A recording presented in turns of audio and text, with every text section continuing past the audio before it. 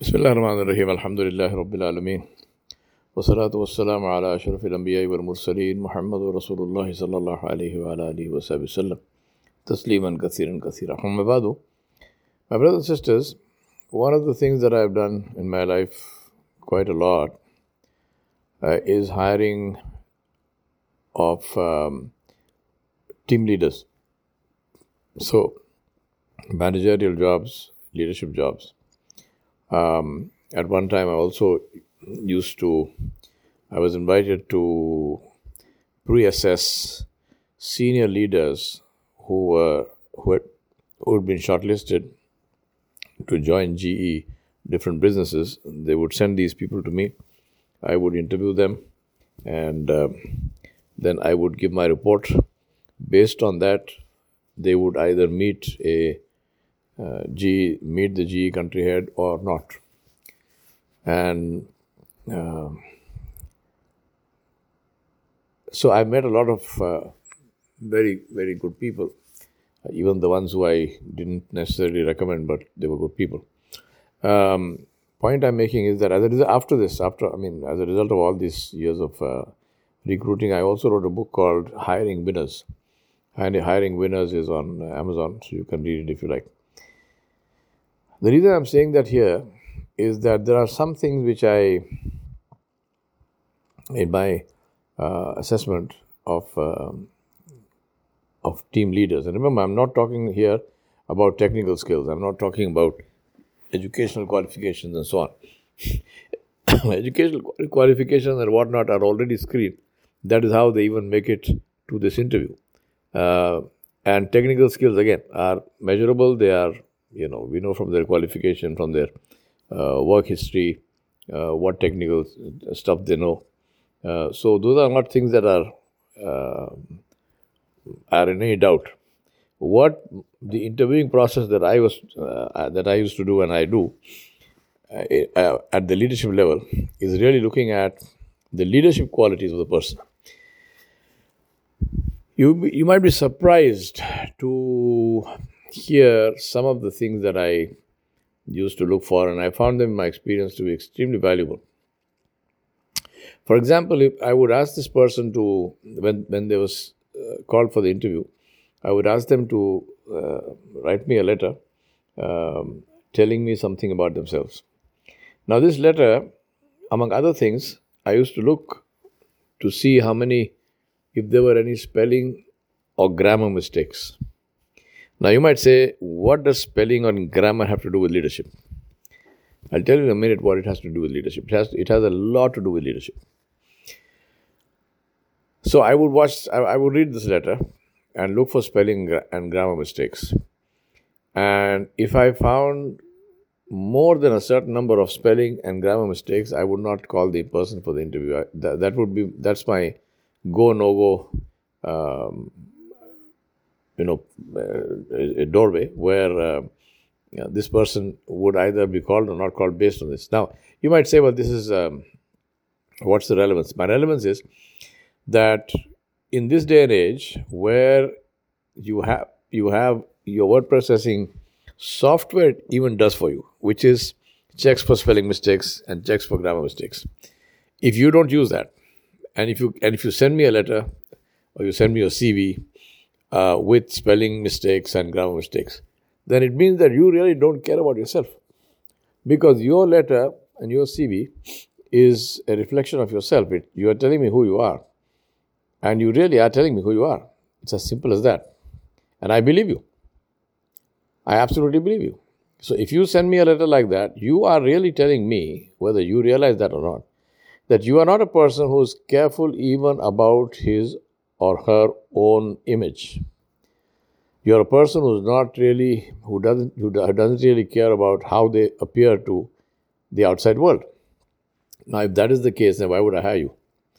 Another thing I would look for is to see where you park your car. And God forbid, if you park your car in a handicapped slot and you are not actually handicapped, then you have been rejected. As far as I'm concerned, you are rejected. Gone. If you park your car in a fire lane, then I don't care who you are, I don't care how expensive that car is, you are not coming into my office for the interview. I would, if possible, for example, in my questioning and so on, I would ask them, how important do you think are seatbelts? Do you wear one? The reason I'm saying all this is because all of these things, whether you wear seatbelts or not, whether you overspeed or not, whether reckless driving, parking in handicap slots and so on, all of these are indicative of attitudes. Now, in my book, Hiring Winners, one of my basic fundamental principles that I've mentioned, I've said hire attitude, train skills. Because to change attitudes is a killer. I don't say it cannot be done, but I say that if you can possibly avoid it, because it's one of the most difficult things to do. And I would quite happily say it can't be done. But I don't like to say things that can't be done, so I'm not saying it. Higher attitude and train skills. Now, why are these attitudes important? Because when you behave in this way, remember the world listens with their eyes, not with their ears. The world doesn't care what you say until they see what you do. So when you are looking at the world, when the world is looking at you, what are they seeing? They are seeing somebody who doesn't care for their neighbors, somebody who doesn't care for other people, somebody who doesn't care if they put themselves at risk and somebody else at risk, somebody who doesn't follow rules, which means somebody who has no respect for the law. Now, why would you hire a person like that? That basically you are looking at somebody who's untrustworthy. If you're untrustworthy, then you are unhireworthy. As simple as that, right? You're not somebody that we want to hire because you are untrustworthy. My brothers and sisters, it's so critically important to understand this because we live in a world where, especially as Muslims, we are under the microscope. We are under floodlights. Let me tell you two true stories. And if you think I was nitpicking with regard to looking at how people park their cars and so on, let me tell you the story of Imam Bukhari rahmatullahi. Imam Bukhari got this news that there was somebody who knew a hadith that Imam Bukhari had not heard of before. So he wanted to go and get the hadith from this person. So he traveled a long distance from Bukhara all the way to wherever this person was, many weeks of travel probably. And when he reached this person's place, he found this person out in the field at his paddock where he had his horse. And this guy was calling the horse. The horse wasn't interested in coming. So this person put his hand in his pocket and he kind of gestured as if he had something in the pocket. So the horse probably thought, oh, my master has brought me an apple or something. And the horse came and the man caught the horse. Now Imam Bukhari rahmatullahi alayhi, he watched this whole interaction. Then he went to the man, he said salam. And he asked the man, what's in your pocket? The man said nothing. He said, but you were showing the horse, you were gesturing as if there was something in your pocket. He said, yeah, I was just trying to get the horse to come, but there's nothing in my pocket. So Imam Bukhari turned around and walked away. So this man said, well, who are you? And you just came and you're going away. What's the story? Imam Bukhari rahmatullahi said to him that I am so and so and I came here to listen to the hadith which I believe you have from Nabi Sallallahu Alaihi Wasallam. But after I saw what you did, I decided I don't want to get this hadith from you. The man said, I can tell you the hadith. I mean, I have the hadith and I know who you are, so, I would be happy to tell you. Imam Bukhari said, no, I do not want to take it from you. The man said, why? What have I done? He said, you deceived the horse. If you had something in your pocket, then there's no problem, but you did not have anything in your pocket. You deceived the horse. He said, if somebody is willing to deceive an animal, how do I believe that person with regard to the word of Rasulullah Sallallahu Alaihi Wasallam? Right? And you thought I was being nitpicking? This is the level of rigor that Imam Bukhari rahmatullah used, which is so very critical. My second story, 19th 1997. I made Hajj. My wife and I first Hajj. And literally the day after we came back to the US from Saudi Arabia, and it was the return journey was very tedious because we were traveling Egypt Air and huge flight delays and all kinds of things happened. Anyway, that's a long story.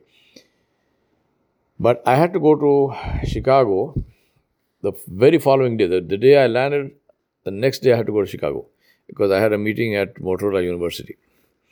So I was exhausted. My head was shaved, so after Hajj. And so I landed in Chicago.